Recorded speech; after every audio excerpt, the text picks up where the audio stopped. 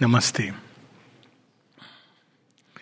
Last week, as part of the series on Sri Aurobindo's life through his poems, we were discovering how Sri Aurobindo, as the lover of humanity, and if we look at Sri Aurobindo's poems in the early part and his life, really very impartially, I am saying, you would see a tremendous love that is there in his heart. It's so palpable. And one has to be blind in the heart to miss it.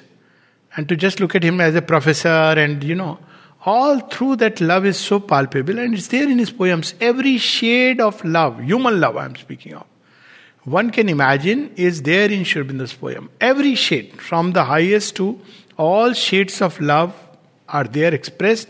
And of all kinds, there is that famous poem, The Spring Child Vasanti. And let me just read a couple of lines there, to the spring child Vasanti, where he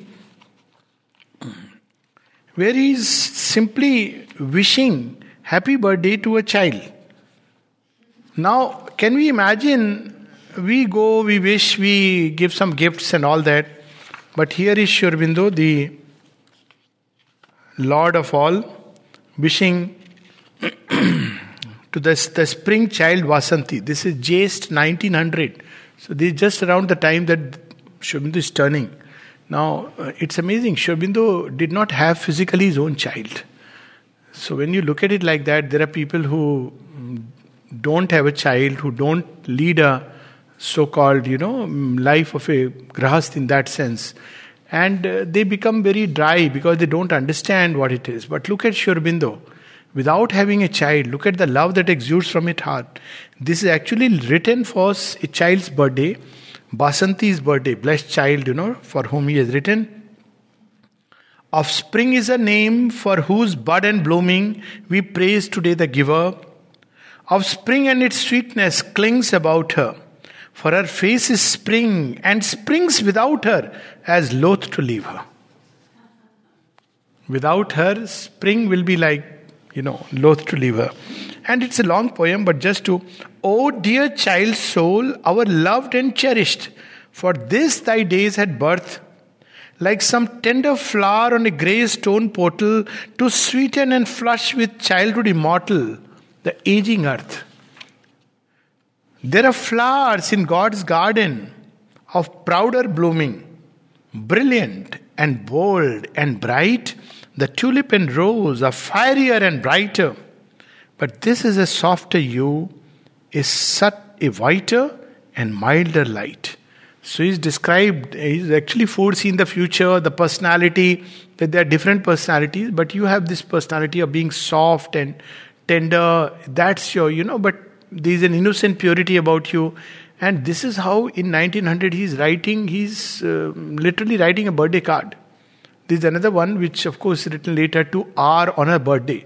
So he's the lover of humanity, and what kind of love they must have exuded on everybody who was around.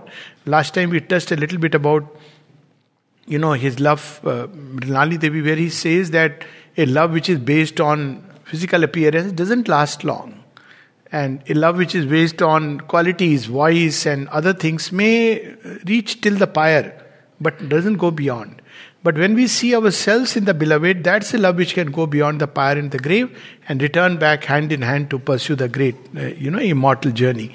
So this is the kind of love he embodied, but that is the different, that somebody who is born for greater things. This itself is a benchmark. If Sri Aurobindo would have just remained a lover of humanity, it would have been something wonderful. But this is the difference, that suddenly the life of someone who is marked for a spiritual life, he's showing us the steps and the stages, can never be satisfied within the human formula. Everything is fine. If you look at Sri Aurobindo's life, so Sri Aurobindo says that also, that this kind of vairag and this talk about vairag, especially this kind of tamasic vairag, where your life has been disappointing and you want to turn to God, it will not work out. Even when you go to God or you enter an ashram life, you will still be seeking and craving the same things. So that vairagi doesn't work. Even a rajasic vairagi, born out of temporary disappointment. Tamasic is where one doesn't want to put in effort. So, a monastic life offers you that, okay, you'll be taken care of. All that you have to do is wear a certain kind of coat of, dress and do some mala and prayers, and that's good. We know what happens there recently, suicide and all that. That's how it is. It doesn't change nature. Then there is another kind of vairagya, which is rajasic, where you are doing very well and you have meet with disappointment in life.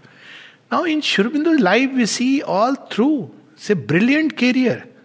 He's extraordinarily brilliant, and he has got a job which people would covet. So there is no vairagya of that kind. But in spite of all that, he knows that this is the limits of the human formula. And that is why the mother says that who is ready for the supermanhood? She says those who, in spite of everything within the human life, still know its limitations, still know its inadequacies. That's what we see in one of his poems, early days, A Doubt. What is the doubt of the Lord? Many boons the New Year's make us. So he must have also celebrated New Year, felt, in New Year people have a party, people drink, people dance, so all that happens. Many boons the New Year's make us, but the old world's gifts were three. Dove of Cyprus, wine of Bacchus, Pan's sweet pipe in Sicily. So there was music, there was dance, and there is that kind of gaiety in the atmosphere. This is what the old world gave. Love, wine, song, the core of living, even at the highest. What is love? At the highest, it is divine love. That is the core of living. What is wine? It is the ananda, somras. And what is the song? The rhythm, the divine rhythm according to which life must move. But at the lowest level, this is what it tends to, replicate. The core of living, sweetest, oldest, musicalest. If at end of forward striving, these, life's first, proved also best? Question mark. Is this all? Ultimately, this kind of enjoyment, human life, in his own life, when we see it, like a life which he could have just enjoyed. But there is something else which is happening at that point of time, because he is, the avatar, and this transition that we see on Sri Aurobindo in many ways reminds me of Sri Krishna's transition. So Sri Krishna has come to bring love and delight and freedom to mankind. And we see him dancing with the gopi. Of course, many parallel things are happening along with that. And suddenly we see the Sri Krishna of Vrindavan changing over to, one who, the slayer of Kansha, and then the Mahabharata, because he knows the world is not ready for this delight, for this love that he has brought to earth.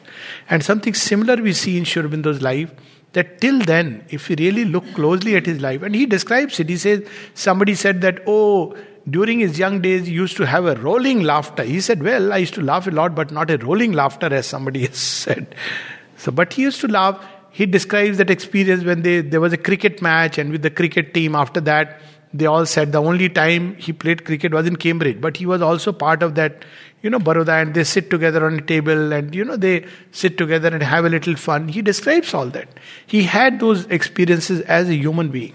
But he knew the limits to which these experiences go. Our problem is we start with that and think this is the end. So he goes because suddenly he sees, like Krishna in Vrindavan, that no, I can't be dancing forever. I can't be just releasing the energies of love because the world is not ready. So he sees the world is not ready, and there is a greater call that comes upon him. And that is what I want to read today. One of his Bengali poems, translated in English. I think the translation is either by Arindam Da or by Nalini Da. I'm not too sure. Bengali writings are generally translated by Arindam Da. But poems, some of them have been by Nalini Da. So I don't know this particular one. But here, let me see if they say. No, they've just written the section poetry. Now, at that point of time, something is happening in India. Sri Aurobindo has a very good job. He has got a very secure life. He's married 1900 to, one of the most, Lani Devi was extremely beautiful. So what else could one want in life? But there is another call that is beginning to ring inside him. He is born to slay the darkness of the age. But before doing that, he must slay the darkness that is around him. And what is that darkness around him is in India itself. India has become like a fallen race. There were that time people who were supplicating to the Britishers, who were, who believed in prayer and petition. That is how it used to go. And we see his writings in the Hindu Prakash, which started with that, new lamps for the old, which he abandoned. So simultaneously, we see three movements going on in Sri Aurobindo's life. One is the lover of humanity. Second is the urge towards India's freedom. And the third is the spiritual core, which is beginning to emerge. So here we see a combination, beautiful blend in this poem of the spiritual and the nationalist. For Sri Aurobindo, all through, nationalism was a religion, it was a spiritual nationalism. It was never the kind of nationalism that we understand. So India was the mother, and she had to be awakened. And she is indeed awake. And if you read this poem, Sri Aurobindo hears the cry. This is 1900. Actually, before even the, if you see the history, the armed revolution as it is called, it starts a little later. 1902, Bagh Jatin, he, known as Bagh Jatin, he is the one who comes, Sri Aurobindo meets him, and there is a rumbling going on, and there are people who come together, they want to have an armed revolt against the British. Before that, the policy is prayer and petition. You are our Lord, anyways you are wonderful, you give us very good education, you give us food, can you allow us a little more freedom? And Sri Aurobindo is to speak about Purn Swaraj. Nobody has till that point of time ever spoken. So this is 1900, when people still believe that it is through the Britishers that the emancipation of India will come. And all that they are asking for is somewhat a little bit of freedom. And what is that freedom?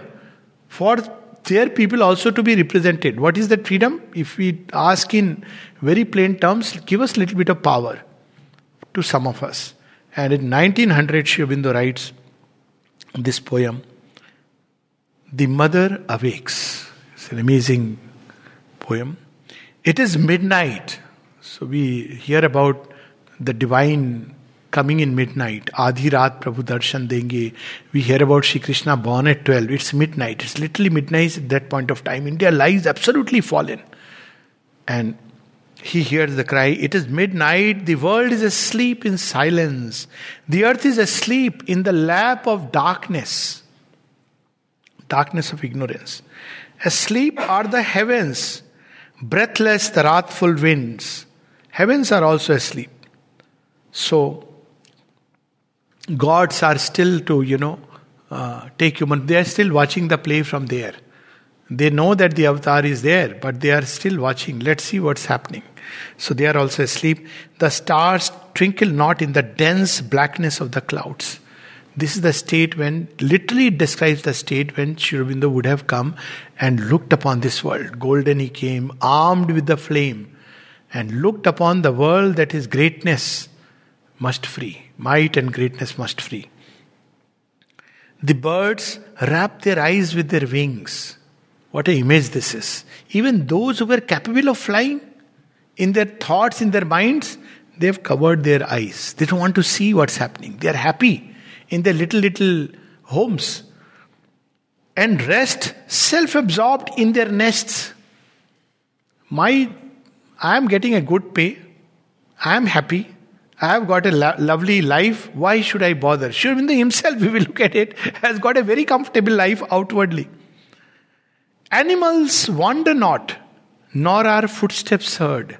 Even these animals would be helpful because there will be some anarchy, some breakage, some rousing of people.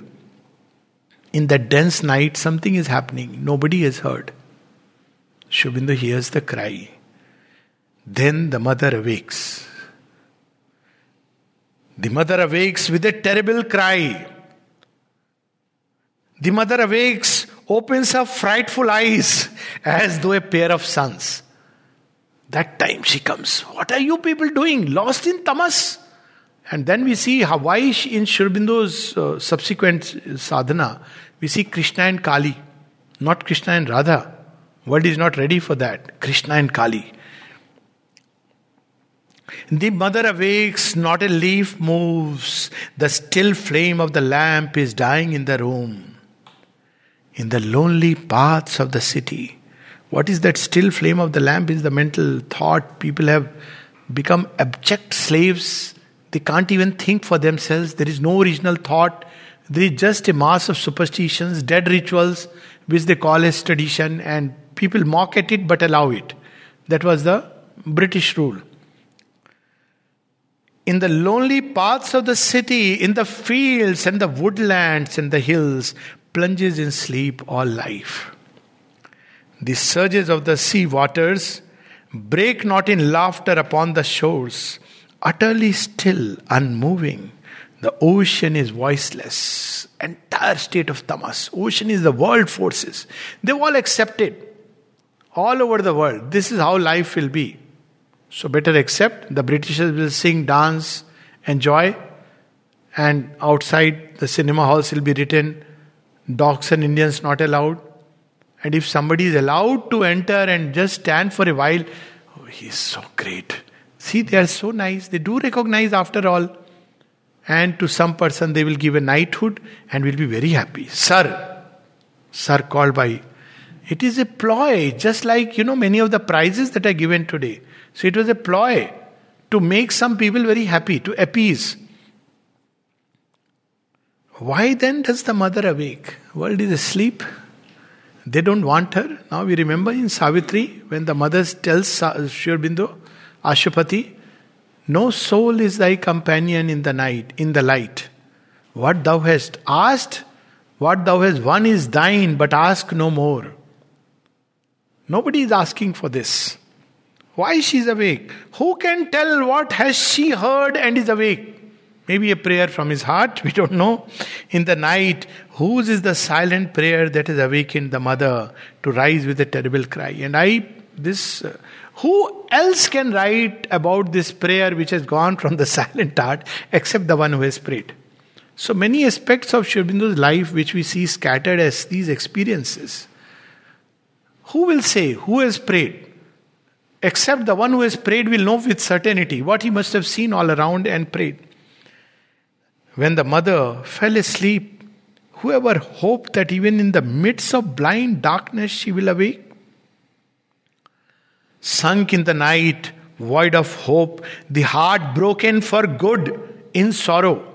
That is the state described exactly of the Indian people and perhaps the world at large during that time. Broken in sorrow, because it is accepted. Some 400 years of Mughal rule, then British rule, in between pockets of Dutch colonies and French colonies, and we are people meant for the mud. This is what was told. What kind of gods you have? You pray to a stone, you don't even know, you don't have one God, you have so many you have so many cults, we have one God, one scripture. Not realizing that this is a weakness, but that comes much later. Even in sleep is startled to hear the fall of a leaf. Such is the fear that if a leaf falls, oh my God. I remember this, my parents, they were this about early 1900, maybe 1920, 30, around that time, or maybe 35. So they were traveling in a train, first class compartment on a pass, and suddenly when my father, mother and my mother's mother, and then suddenly they used to call Gore Log. So the Britishers came, drunk, and no reservation required. They left this legacy that travel without passes, tickets. Actually, I'm telling you, people who lived that time, it was like my train. How does it matter? In one's own country, one behaves differently. Like Indians in Singapore, see, they will not throw anything. So they came and they occupied, and they are like, it doesn't matter. They are looking, trying to pass lewd remarks, and my father's blood is boiling, and suddenly my father says, better to leave this compartment. Then my nani was a dabang. She told, what dare you, how dare you do this, get out and all that. She could say that. But this was the state of fear. That look here, it's your own country, but anybody could come anytime and you feel threatened. They were good people, but that's not the issue. There are good people always, everywhere, in everyone. But the totality, the reign of fear. So he is describing the fear. Even in sleep is startled to hear the fall of a leaf. The royal fortune of the mighty Asura. Proud and cunning and overpowering. The perfect description. has besieged the earth. Suddenly, a terrible cry is heard. The cry of the mother. Suddenly, like the roar of hundreds of oceans is heard. The voice of the mother. To awaken her sons, called aloud the mother, like a thunderclap. Wake up, wake up, wake up my children, wake up my children. Why are you slumbering? Wake up the gods. So he's describing that state before creation when even the gods are not awake. They are watching the play. So she's calling them. Around 1903, it's at one point, Sri Aurobindo also remarked it, that many of the people who came close to Sri Aurobindo and the mother, who served them, you'll see they are born around that period. And when somebody asks Sri Aurobindo about this, he says, yes, when the divine comes, he does not come alone. He comes along with those godlike beings like Duman Bhai. He did say that he is a Vedic seer. So like that, there are beings whom we don't know who they were. And they came. Pavitrada, aspects of Sri Ramakrishna and Christ. They were embodiment. The mother was crying, calling them. And the avatar is already in the midst. So now these souls have to come and do his work. With a grieving, heaving heart, was there none awake in the darkest of night for the sake of the mother?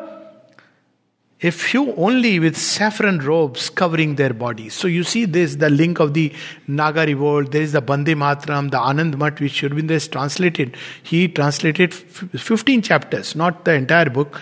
First the 13 chapters, then later the first 2 chapters also. It comes as a, so there we see this revolt of the sannyasis. And Barinda had taken this idea very deeply. And he also wanted the revolt of the sannyasis, and which we see in Bande Matram writings during that time, much later of course, where he wanted Sri Aurobindo to write a pamphlet to call people for an organized revolt. That time it was still something which was brewing. So that time Bhavani Mandir was written, that we want to build a temple. And Sri Aurobindo says it was done at Barin's behest. He requested him to write and he wrote.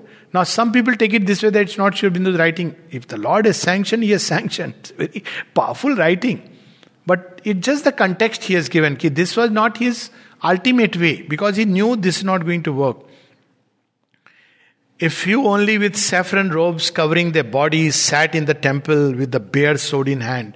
So you see the entire, he has written about Bankim Chand. There are chapters where he speaks about Bankim Chand, translated the Anand Bhatt, spoke about Bande Matram as the mantra. He has given an obituary, on Bankim Chand Chatterjee. So this we see reflected in this poem where he is invoking the Divine Mother. Devotees of the terrible mother to anoint with their own blood the mother's feet, wakeful they pass the night. So this is how he must be, his heart, sensitive heart, must be experiencing the darkness around and what he could do for it. Hence rose the mother. So there were some. So it is also that even if the darkness is darkest, keep invoking and calling her. With a mighty thirst in wrath awoke the mother. With a lion's roar filling the universe awoke the mother to awaken the world. Raucous laughter spurts out of her mouth. Kali's attahas. A lightning flash gleams in her eyes. Frightful is the blood-red flower of her anger. Java fool, power, which is, symbol of that. In wrath, she swings in her hands the heads of 2 titans. The mother rises and sends out a grim invocation. Much later, Sri Aurobindo would write, with the wind and the weather beating around me. But now he is awakening the mother in his own blood, in his own body, and in the whole nation and the world. Thou sprayest rain of blood over the land. So this, even Bhavani Bharati, we can see these are the seeds of the great revolutionary. It was Kali that Sri Aurobindo had literally invoked within him. And for a long time, Sri Aurobindo signed his name as Kali. And he was so identified with Mother Kali. So, people often know of Sri Ramakrishna's invocation of Kali. But they don't know of Sri Aurobindo's invocation of Kali, and not just like a prayer and worship, but a kind of identity which he inflamed. But what is beautiful is that all this tremendous power he could contain within. He did not sing, dance, jump outwardly. He continued to remain quiet. Bhola bhala, sadhu bacha, gentleman, perfect gentleman. What's happening inside we can see. What thou at this dead of night, stringing the titan heads in thy hands, thou sprayest rain of blood over the land? The two eyes are like hearths of fire. Fearful is the mother, shaking the earth she roams about. So after that we see 1857 was that last bit of that revolt which took place, Jhansi Ki Rani. And Sri Aurobindo says Sri Krishna's action continues till that point of time. And then the last fires smolder under. And 1886, if I am not mistaken, Sri Ramakrishna passed away. And in front, Swami Vivekananda is there, 1904 or 2, I may be mistaken. He also leaves his body. In between, we see around the time when this fire has to start, there is actually nothing. There is a long period, 40 long years. When people are abject, we cannot imagine that period. We know about the freedom movement, what they must be experiencing, and the kind of slavery they have got accustomed to. It's our land, but no, it's their land. And all kinds of drama, the Aryan people, the Aryan-Dravidian divide. Oh, Aryans were also invaders. We are also invaders. What's wrong with it? We are a superior race. All this completely fallen. At that time, Sri Aurobindo invokes, and the mother arises with a loud roar. Arise, arise! Thy voice rises to chase all sweet indolence. That's why he writes in his letter to Mrilani Devi. It's not that I don't love you. These words I'm adding. But it amounts to that because she feels, she misses out. She says, it's not that I don't love you. But what do I do when the 300 million people, they are knocking at my door, the whole country needs me. And I know I have the power to lift the fallen race. So he says, what do I do? Should I leave? And same thing in, Sri Aurobindo's Sanskrit poem, where he speaks about in Bhavani Bharati that ultimately, what do I do? What do you do when the titan is sitting on your mother's breast and sucking her blood? And later on, in casual remark in evening talks, he says, Gandhi's non-violence, all that is very fine. But what will you do if Hitler invades with his army? You are going to plead to him non-violence? He will find no better passage than this. So what do you do? So he must be... Now he had brought this time the power of the sword. The chakra which is on the discus of Shri Krishna is actually the light. So this time he said, okay, this chakra can cut one head, two heads. But with this light embodied within my brain and my pen, I am going to make many heads fall. And if you look at that, from Sri Aurobindo, the armed revolt, the uprising started again. Now he is not, he didn't do it dramatically, that took a gun like Mangal Pandey and fired. And then he didn't do it dramatically. But he did pick up another gun, which was unseen. And with that he fired the fire of patriotism and nationalism in a nation which was asleep. So actually I would say the revival of the entire freedom movement was indeed with coming of Sri Aurobindo. And he started from within outward. That is his method. He invoked the mother. Before we are going to do, has to be a propitiation. So whom do you propitiate? You propitiate the Divine Mother, and Yagyavedi is being formed. It is our mother who is coming and asking for sacrifice. It's our mother. She comes, on her forehead burns her eye of death. Dancing to the rhythm of the clanging of a necklace of human skulls, lo, the mother comes. Arise, arise, a violent voice calls. Gods and titans and men, all, a cruel roar here, a high cry of joy there. It is my mother. And all of them came. At that point of time, we suddenly see the early part of the previous century. Suddenly, there is a surge of activities in every area. In the midst of storm and battle, sword crashes against sword, body to body resounding. Fire reigns and rushes about in the fight. The skies are deafened. With all the fierce noises, the ears burst, the earth sways. Blood flows and flows free as though flowing streams. When, oh when shall we know the mother? Now he gives something very beautiful. When her call goes out like the ocean roar, wiping off with a mighty breath the whole kingdom of the Titans, and the violent goddess comes smiling. then shall we know the mother. So the doom of the empire was actually decided in 1900. We see many events taking place at that point of time. Sri Aurobindo's on one side physical marriage. 1902, actually it starts with Sri Aurobindo, the revolutionary movement physically, and this is Sri Aurobindo's own words. So around the turn of the century, 1900, and he is invoking the Divine Mother, and the Mother in the form of Kali comes. The Mother, when she dances, bathing in the stream of flowing blood, and he has foreseen what's going to happen. Then surely we know it is the Mother awakened at last. So she comes, and no wonder around that time a series of experiences begin. And we see that, while in Baroda, now already these two movements have started. He is a mission child. Now when there is a mission person, he is protected also. He is the one who has come to do the work, so there is a special protection. And that we see in that poem, The Godhead, I sat behind the dance of danger's hoofs, which describes Sri Aurobindo's experience that he is going in a carriage on the roads of Baroda. Suddenly one of the wheel comes out, and the accident could be fatal. But he sees from within him a Godhead surge forth. That's why he says that the avatar is always divine, but he is the progressive manifestation that takes place. So during that period from 1900 to 1905 specifically, we see the lover of humanity transmuting into the lover of India, and eventually into the God lover and the lover of, from the highest standpoint, embodying that love. So we see during this period 1900 to 1905. 1905 he completely plunges, but already it has started. And the spiritual experiences start. And he in fact undertakes spiritual practices so that, pranayam for example, 4 to 6 hours a day for 9 months. It's not a joke. I'm not sure if people advocating pranayam do like this way.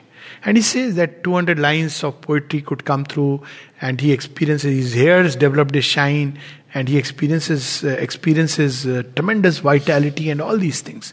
If he did not advocate these methods, it is because he found a much simpler way and a much more complete way. And that is the Mother. But we, his children, why he didn't teach us something about pranayam? Let's do pranayam, okay? Fine. He's not saying no. Go the long way. The short way is give the prana to the Mother. That's what he says.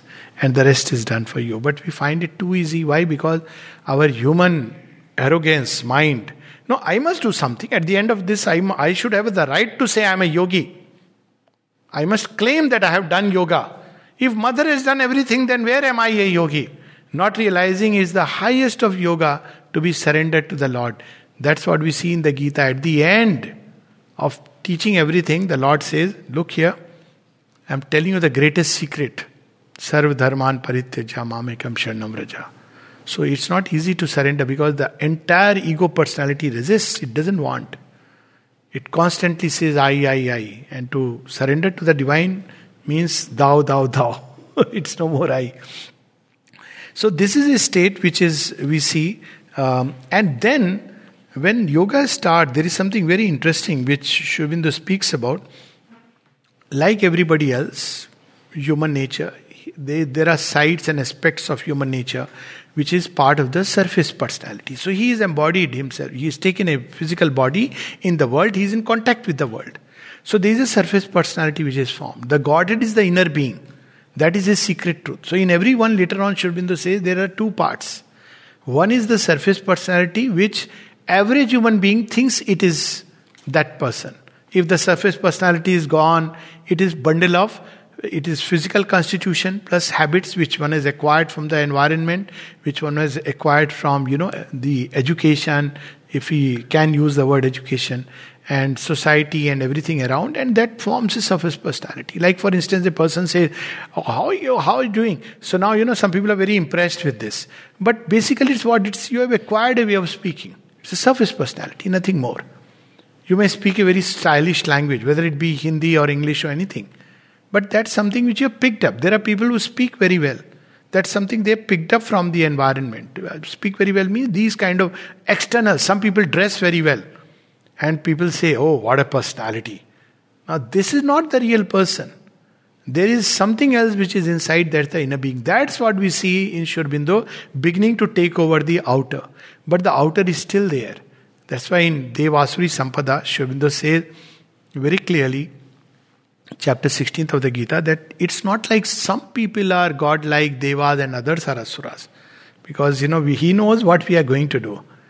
Devasuri Sampada, you Asura, I am Deva.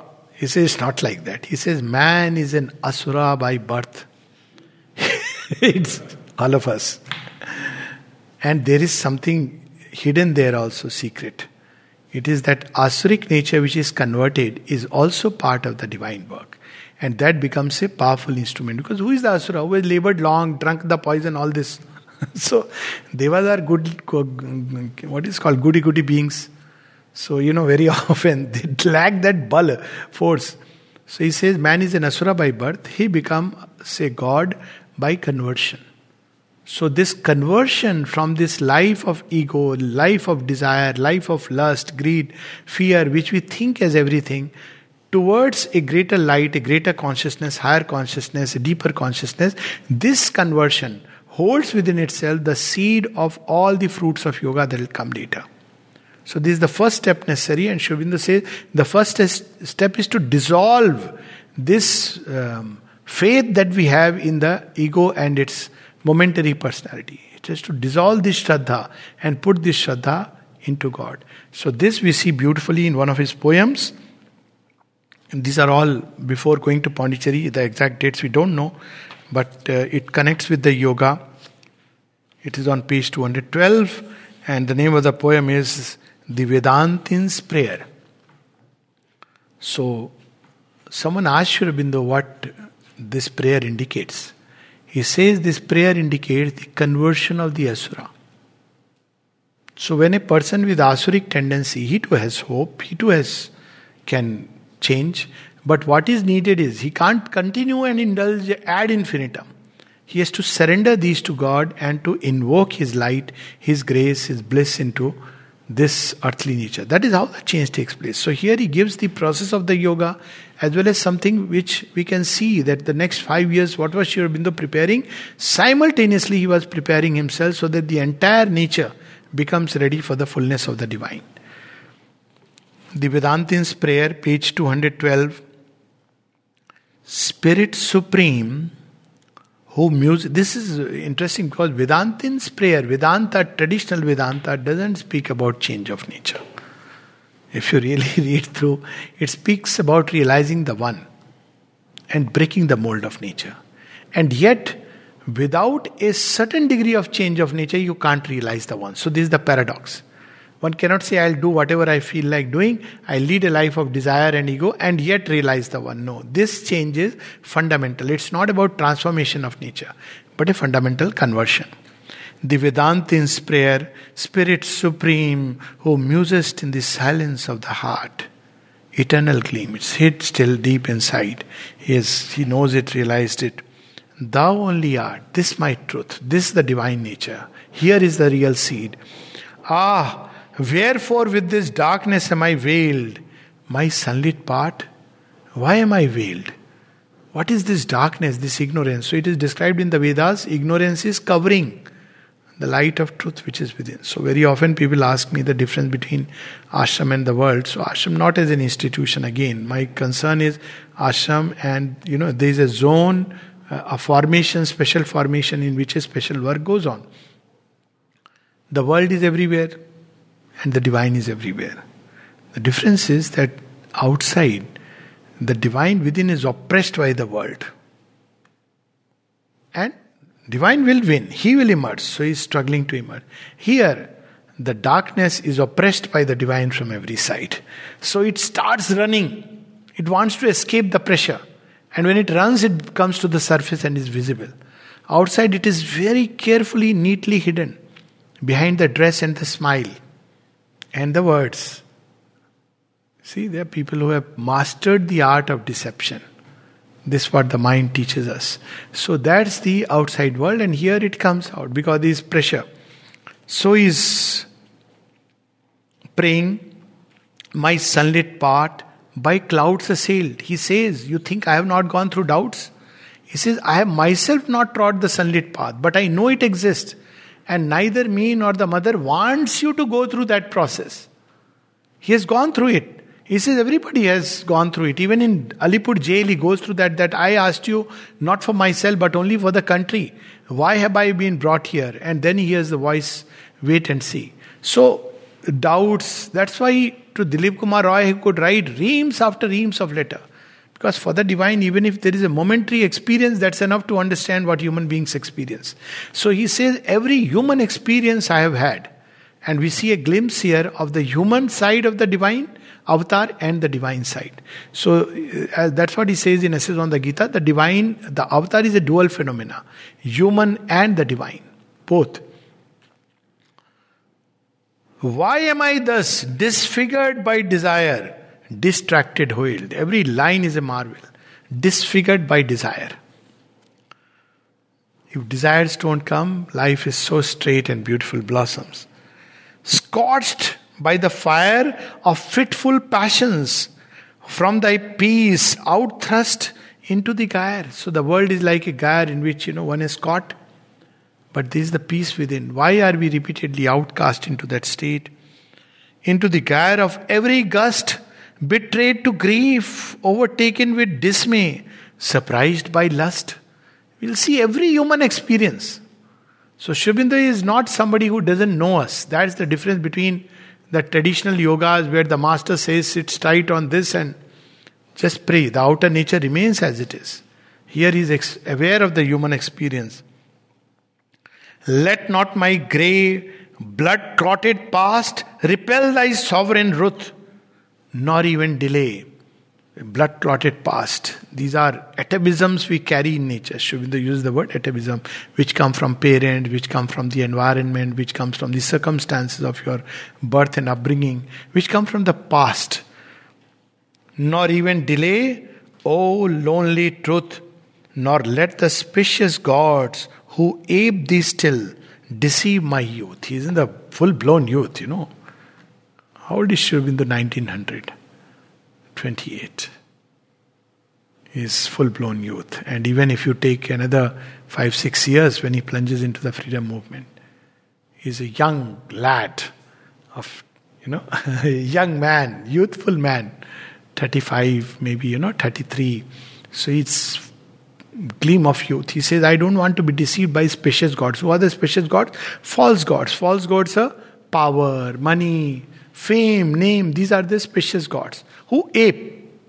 He says, I don't want any of these things. These clamor still.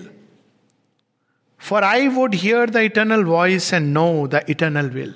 So they are crowding around him. Money is chasing him. Of course, power is chasing him. All these are there around him.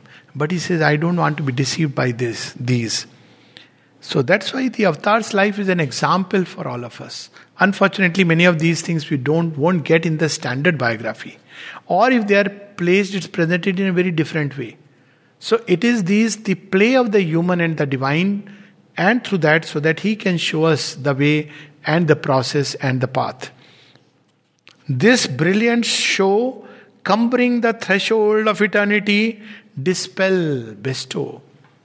And he had lived a life like that. When the Maharaja would call him to his private functions, parties, imagine, Maharaja is like the Prime Minister of a state. Because that's how it was that time. So what an opportunity. People would grab at it. But Sri Aurobindo always avoided. So Sri Aurobindo says later, finally the Maharaja gave up on me. For him, for the Maharaja, Sri Aurobindo was a showpiece. These are the kind of people whom I have employed. What a brilliant English he speaks, and expect him to. So he knew the whole show. But naturally you will come in good favors of the Maharaja. But the Maharaja knew that Sri Aurobindo is too indispensable. He can't let go of him. Otherwise, all his harkat, all his behaviors were like, he says that, it was not like every time the Maharaja called, he would go. He knew that. But still the Maharaja gave lot of concessions because he knew after all what a priceless jewel he is. So here is that description that he knows these are clamoring. Just imagine to be so close to the Maharaja, and yet he doesn't, because he wants to hear the eternal voice and know the eternal will. This brilliant show, cumbering the threshold of eternity, dispel, bestow. It looks like it will last forever. It will not. The undimmed eye, the heart grown young and clear, rebuke in me these hopes that cry so deafeningly. Oh, you are meant for this. You are a great man. You see, after all, who is there like you? You are a super genius. Hopes. And he is not counting on any of those things. He is saying, take this away. People go to God to fulfill their ambition. Here is somebody who is going and saying, take away my ambitions. People go to God to say, give me money. And he is going and saying, make sure I don't fall into the trap of money. And then God took it very seriously. So for a long time he didn't have the money. His own prayer answered. Nobody knew. Sri Aurobindo says, I have always tried to remain in the background. It is the confounding British Empire that brought me to the forefront. He never wanted to be in the forefront. He wanted to guide the entire movement from behind. But we see that British government caught him, took to the jail, then Chittaranjan Das, then this, that, then Bande Mataram, Karmi Yogin, and suddenly we see Sri Aurobindo shot to fame. Something which he didn't want. So he's saying, I don't want these hopes that cry so deafeningly. Remove my sullied centuries. Restore my purity. Oh, hidden door, restore my purity. So different from make me pure. It's our nature to be pure. See, this is different from the Semitic concept that man is born impure. He is born in sin. And therefore he can be made pure by something outside. But here the conception is that man is in his deepest nature pure. But he is sullied by the lower nature. And if you remove it, the purity will emerge. O hidden door of knowledge, open, strength, fulfill thyself, love, outpour. So this is that period during which Sri Aurobindo is budding as a revolutionary, budding as a yogi. It's a period of preparation, plenty of poems we see during this period. He visits Chandod, that temple of Mother Kali. There again he has the vision of the world mother. All these things are going simultaneously and parallel until in 1910 we see him plunge into the entire revolutionary movement. And then what follows we'll read subsequently. Namaste.